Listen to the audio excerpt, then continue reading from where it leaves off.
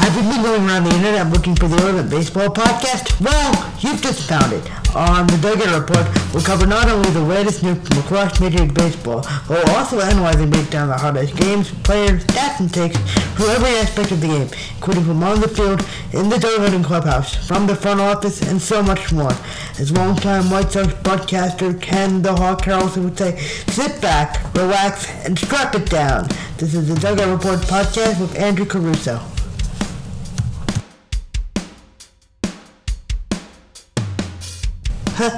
Hello everyone, and a very happy Sunday to you wherever you may be. This is episode 10 of the Dugout Report on this Sunday, July 31st, 2022. I am your host, Andrew Caruso, returning the mic after a 2-week absence. More on that in a little while. Anyways, on this episode, I'll give a recap of everything All-Star Week, including the Futures Game, Home Run Derby, the Draft, and the actual All-Star Game itself. Next, I'll give my thoughts on the first major deal of trade deadline season, which is the Yankees' acquisition of Andrew Benintendi from the Kansas City Royals. After that, I'll look at the top 3 series on the schedule up for the upcoming week, and why those matchups should be must-watch. Lastly, to cap off the episode, I'll read your thoughts on the state of the league, now that we're at the halfway mark of the season. First off, I hope everyone is doing well. It feels good to be back in front of the mic after taking the past 2 weeks to recover from a surgery I had on July 12th. Thank you all for your messages of support and well wishes on social media during the recovery period. I really appreciated the kindness. Also, I hope you enjoyed the Hall of Fame Class of 2020 preview special that I released a couple weeks ago.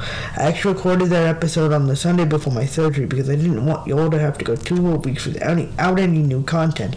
I hope you enjoyed learning about each inductee more in depth because a lot of time, energy, and research went into that special.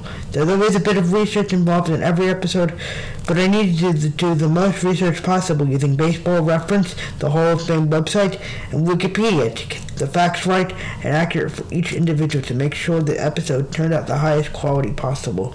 I'm looking forward to making this a yearly special on the show in the years to come. Anyways, I'm fully healed, so it's back to work. If you missed the Hall of Fame special or the last regular episode from a few weeks ago, you can listen to those episodes as well and previous editions of the show on Apple Podcasts, Spotify, and YouTube.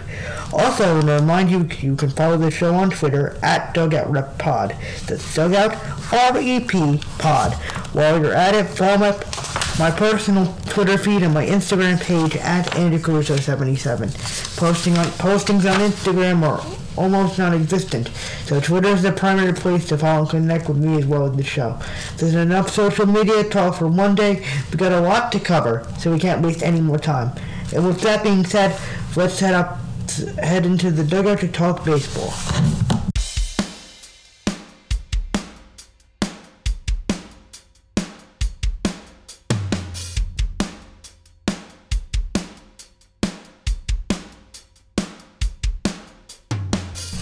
Leading it off, our top story of the day is everything All-Star Week 2022, including the Home Run Derby, Amateur Draft, and of course the actual game itself. This year's All-Star Week occurred from July 16th to 19th, starting with the annual MLB Futures Game on the 16th, which featured the top prospects from the AL and NL going after it. The AL 164 Oakland catching prospect Shea Langeliers taking up MVP honors thanks to a key home run, which was his only hit of the game, to set the junior circuit on the path to victory. As for the other participants in the game, 28 of the 50 players are ranked on MLB's top 100 prospects list, with 5 participants coming from the top 10. The 5 players from the top 10 were Mets catching prospect Francisco Alvarez, who is ranked number 2 overall, Diamondbacks outfielder number 3 ranked Corbin Carroll, Orioles infielder and number 5 ranked Gunnar Henderson, and St. Louis third baseman number 7 ranked Jordan Walker, and Yankees shortstop number 8 ranked Anthony Volpe. But since the game, Alvarez has moved up to the number 1 prospect in baseball, so when I did it, he was number 2, so just ignore that. Anyways, another highlight of the game was a 100.5 mile per hour throw from Cardinals prospect Mason Wynn in the top of the second, which broke a record on StatCast in the middle of a middle infielder's throw, which was set by O'Neal Cruz just a few days prior to the game. Cruz's record only lasted a couple of days before a wind broke it. Blue Jays righty Yosver Zurita was credited with the win, and the Yankees' Ken Wadichuk earned the save. In addition to Langlers, the Yankees' Jason Dominguez and Minnesota's Matt Wallner went deep. This marks the AL's first win since the AL-NL format for the Futures game was adopted in 2019. That year's contest ended in a 2-2 tie, and the NL won last year's contest in Colorado. The second major event of All-Star Week was the first-year player draft, which ran from Sunday the 17th to Tuesday the 19th, with rounds 1 to 3 occurring on Sunday, rounds 3 to 10 on the Monday, and the last 10 rounds on the Tuesday. The first night was held at the Xbox Live Plaza in LA. The Baltimore Orioles had the top pick, and with that pick, they selected outfielder Jackson Holliday from Stillwater High School in Stillwater, Oklahoma. Jackson is the son of Matt Holliday, who spent 15 years in the majors and as outfielder and first baseman, most notably with St. Louis and Colorado. Jackson Holliday signed on July 21st with an $8.19 million bonus in his contract.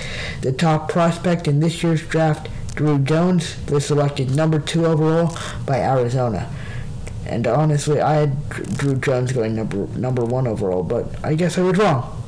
Anyways, Jones is the son of another notable former big leaguer, longtime Braves outfielder, and 17-year big leaguer Andruw Jones. Fortunately, the younger Jones suffered a shoulder injury and out for the year.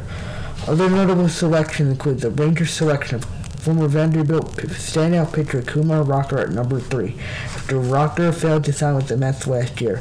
At number 4, the Pirates selected first baseman Tamar Johnson out of Mays High School in Georgia. And he signed just today, actually. So, with the number 5 pick, Washington selected outfielder Elijah Green from IMG Academy in Bradenton, Florida. With their consolation pick for failing to sign Rocker last year, the Mets selected catcher Kevin Pareda from Georgia Tech, number 10 overall. The Yankees selection of Vanderbilt outfielder Spencer Jones at number 25, the Cubs selection of pitcher Cade Horton from Oklahoma at number 7, and the Royals selection of Virginia Tech outfielder Gavin Cross at number 9 were other top selections on day 1.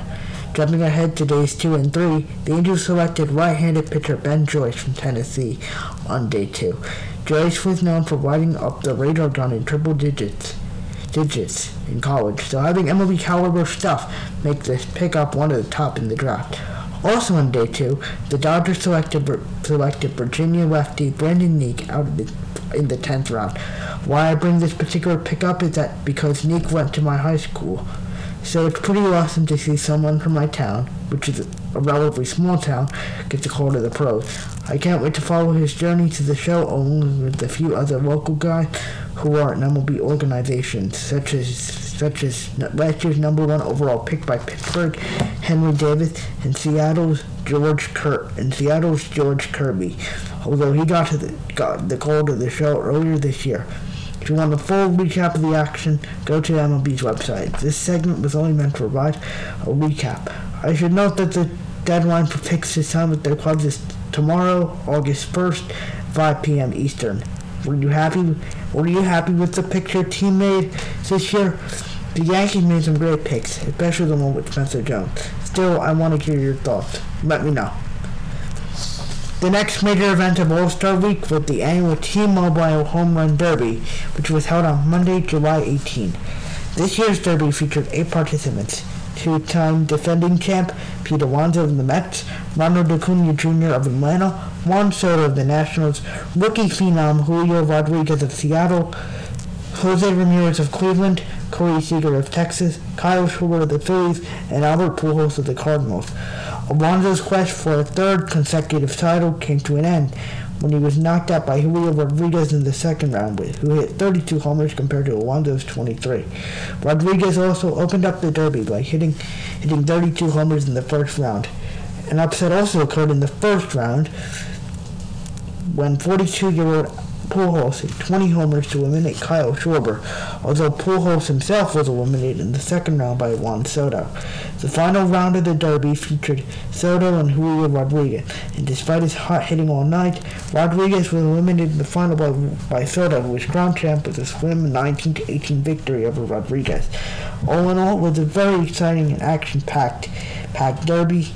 Big congrats to Soto on his victory, although I was rooting for Alonso at the start of everything for a three-peat. No pun intended. Last, but certainly not least, to cap up All-Star Week was the actual All-Star Game on Tuesday, July 19 from Dodger Stadium in LA.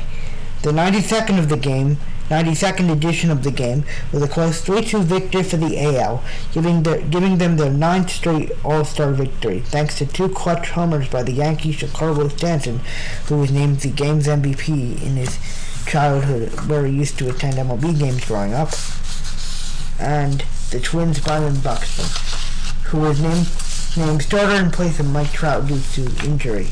Trout was actually diagnosed with a very rare back condition a couple of days ago, and I just feel bad for the guy.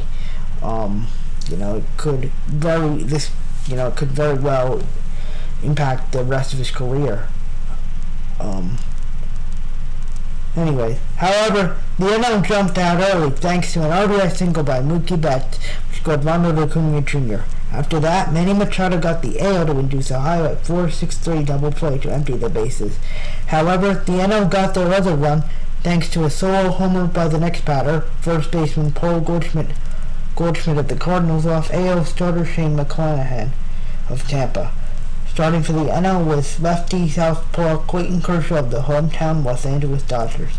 In other player info, NL starters Wilson and William Contreras, who started at catcher and designated hitter respectively, became the fifth pair of brothers to start an All-Star game in a Midsummer Classic together, and the first since Roberto and Sandy Alomar Jr. in 1997. As I correctly predicted in the episode a few weeks back, Albert Pujols of St. Louis and Miguel Cabrera of Detroit were named the Commission's legacy selections for the game. Pre-game ceremonies included a tribute to the Robinsons, Jackie and Rachel, in honor of the 75th anniversary of Jackie Robinson breaking baseball's color line, with actor Denzel Washington and NL outfielder Mookie Betts leading the tribute. I gotta say, the Robinson tribute was very incredible. It was an incredible tribute, and it was very well done by Denzel Washington and Mookie Betts. If you haven't seen the tribute, it's incredible. The video is online, so you can go look it up. Lastly, Framber Valdez of Houston was tagged with the victory, while Emmanuel Clase of Cleveland earned the save. Tony Gonsolin of the Dodgers was tagged with the loss. All in all, it was a very exciting All-Star week. I want to know, what was your favorite part? My favorite part had to be the big game. I'm interested to hear your thoughts. Next year's All-Star game will take place at T-Mobile Park in Seattle, home of the Mariners, and the logo for that was unveiled last week. Let the countdown begin. I think it's time for a short break, so more news is coming up. Don't go away.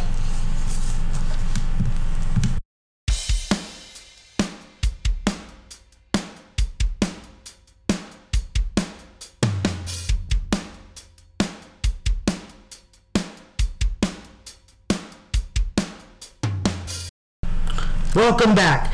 Our next big story surrounds the first major move of trade deadline season, as on the evening of July 27th, the New York Yankees acquired outfielder Andrew Benintendi from the Kansas City Royals in exchange for minor league righty Beck Way, who was the Yanks' number 21 prospect by MLB, and Chandler Champlain. Also going to KC was southpaw T.J. Sycamore, who was ranked the number 19 prospect in the Yankees organization. In 93 games this year, Benintendi hit .316 with 3 homers and 39 RBIs. He also had a .383 OBP, .393 slugging percentage, and a .776 OPS. He was named an All-Star this season, making the Yankees the first team to have 3 All-Star outfielders since the 2009 Phillies, thanks to the Yes Network for providing that tidbit of info during last night's telecast. Last year, Benintendi won a Gold Glove in the outfield. He returns to the AL East after spending the first 4 years of his career with the Yankees' rival, the Boston Red Sox. In his Yankee debut last night, Benintendi went hitless in 4 at-bats. But the Yankees won the game 1-0 thanks to a walk-off homer by Aaron Judge in the top of the 9th inning after being held to 1 hit the entire game. Judge's third walk-off homer this year tied Mickey Mantle for the most in 1 year in Yankee history. Now I'm not gonna get into the whole Benintendi vaccine fiasco. Excuse me. So, but you can read more about that online. You're probably intrigued to hear my thoughts on the big deal. As a Yankee fan, I really like this trade. Obviously, I would have liked for the Yankees to get Juan Soto, but this is a really solid upgrade, as the left field position has been a lackluster this year thanks to Joey Gallo's abysmal season. Benintendi also adds a solid top of the order bat behind DJ LeMahieu and Aaron Judge, and ahead of Giancarlo Stanton and Anthony Rizzo. Assuming Gallo is the odd man out via trade, an outfit of Benintendi, Aaron Hicks, and Judge is going to be solid. When Stanton comes back from his injury, that top of the order is going to be scary. Benintendi also provides a glove, a lefty bat, and some speed, making this the ideal pickup for the Yanks, especially as they have their eyes on October. We just need a starter and maybe a bullpen arm or two, and we are set. The trade deadline is August 2nd at 6 p.m. Eastern Time, meaning we could see a number of big stars on the move over the weekend. I'll give my thoughts on some of the biggest moves of the deadline on next week's episode. Stay tuned. Let me know what you folks think about the first moves of the trade season. Next up, we're going to preview the top 3 series in baseball for the upcoming week of August 1st. That's coming up, so don't go away. Stay tuned.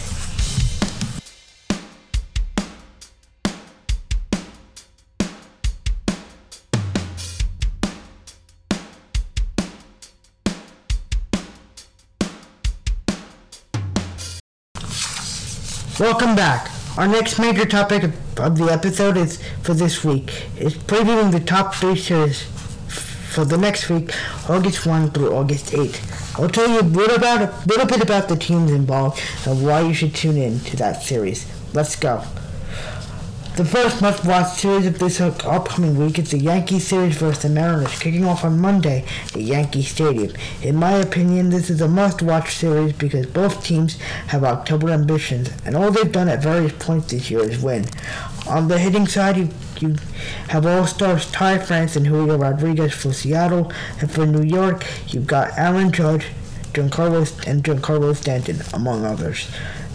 As for pitching, both pitching staffs are led by all-star pitchers in Robbie Ray and Garrett Cole, respectively. This could very well be a potential ALDS matchup come October. So if you want to preview what could come later, you should watch this series. Actually, you have 2 chances because the 2 teams meet again at the beginning of next week, August 8 in Seattle. I say the Yankees are taking this week's series 2-1. The second must-see matchup is our featured divisional or rivalry matchup for this episode, and that matchup is the San Francisco Giants and the Los Angeles Dodgers going after it, also starting on Monday in San Francisco. While the Dodgers had a great year, the Giants' year has been up and down. They are currently 3rd in the NL West division, and the Dodgers are on top. What makes this matchup a marquee is that both teams, like the Yanks and Mariners, are filled with top stars. For San Fran, you've got Jock Peterson, Logan Webb, and Brandon Crawford, Carlos Rodon, and a few others. For LA, you've got Mookie Betts, Trey Turner, Clayton Kershaw, and Freddie Freeman, just to name a few. This matchup isn't very high stakes, but it's still a great one. In this 4-game set, I say it's a split, with each team winning 2 games. The last must-watch series this week is between the Astros and Guardians in Cleveland, kicking off on Thursday. While this series isn't as high profile as some of the others in this segment, both teams are jockeying for October baseball, The Guardians currently hold second place in the AL Central, and the Stros hold first in the West. Similarly, both teams have players that star in the MLB. For Cleveland, you have Andres Jimenez, Jose Ramirez, Shane Bieber, and Emmanuel Clase, and a few others. For Houston, you have Jose Altuve, Justin Verlander, Jordan Alvarez, and Alex Bregman, among others. For this series, I say it's fair to predict the split, as this is a 4-game set. It'll be interesting to see how all these series I've listed this week will play out. Do you agree with my selections? Are there any others that I missed that you think should be talked about more? Let me know. We're getting close to the end of the episode, but the social media segment is coming right up, so don't go away.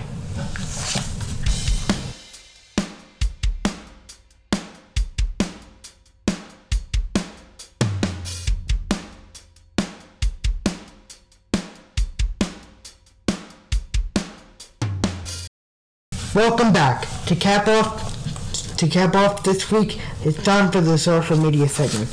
Now, as I stated in the beginning of the episode, this week I asked you to submit your thoughts on the current state of baseball. Now that the second half is fully underway, let's dive in. And unfortunately, we didn't receive any replies this week on social media, and you probably already heard my thoughts on where things are headed for the Yankees in the second half and earlier during the Benintendi segment. And just to briefly recap what I said was we got Andrew Benintendi. We don't need Juan Soto, and I think that's good. Obviously, our starting pitching is could use an arm or two, mainly Luis Castillo or a couple Jose Quintana or a couple others. For the bullpen, we've lost some major bullpen arms, or some bullpen arms have underperformed. So David Robertson, a couple Gregory Soto of Detroit, or a couple others could be beneficial to the Yankees. I think the postseason. I think we might see some very tight races coming into the division, especially in the East, the National League East, maybe the West. Definitely a few tight divisional races down to the last game to determine who goes to October. So those are basically my thoughts on the current state of baseball. So, a few teams, there are a lot of key names on the move, and I hope teams choose wisely, and especially if you're a playoff caliber team, I hope they pick players that will help them get to October. Like I said, it's going to be a lot of tight divisional races down to the last game, questions of who stays, who goes, who's the buyer, who's the seller. We'll find all that out within the coming days and weeks as the season we approach August and September and the first few days of October. We'll find all that information out. So, I'm sorry that none of you guys that we didn't get any replies this week. If you missed your chance, you can always submit next week on the Twitter page for the show. I usually post the social media segment there a few days before I go to record. So be on the lookout. We've sadly reached the end of the episode, but closing remarks are coming right up. So keep listening and don't go away. Stay tuned.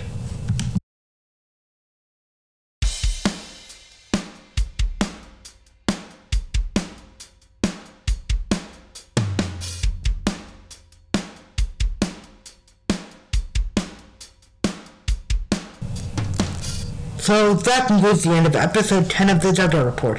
Thanks again for listening, and I hope you enjoyed the episode. Once again, as a reminder, you can follow the show on Twitter at DugoutRepPod, and my personal Twitter and Instagram page is at AndrewCaruso77. You can find the podcast on Apple Podcasts, Spotify, and YouTube. Please share this episode with your friends and on social media. That's it for this week, and so this is your host, Andrew Caruso, signing off. Thanks for listening, and so long, everyone.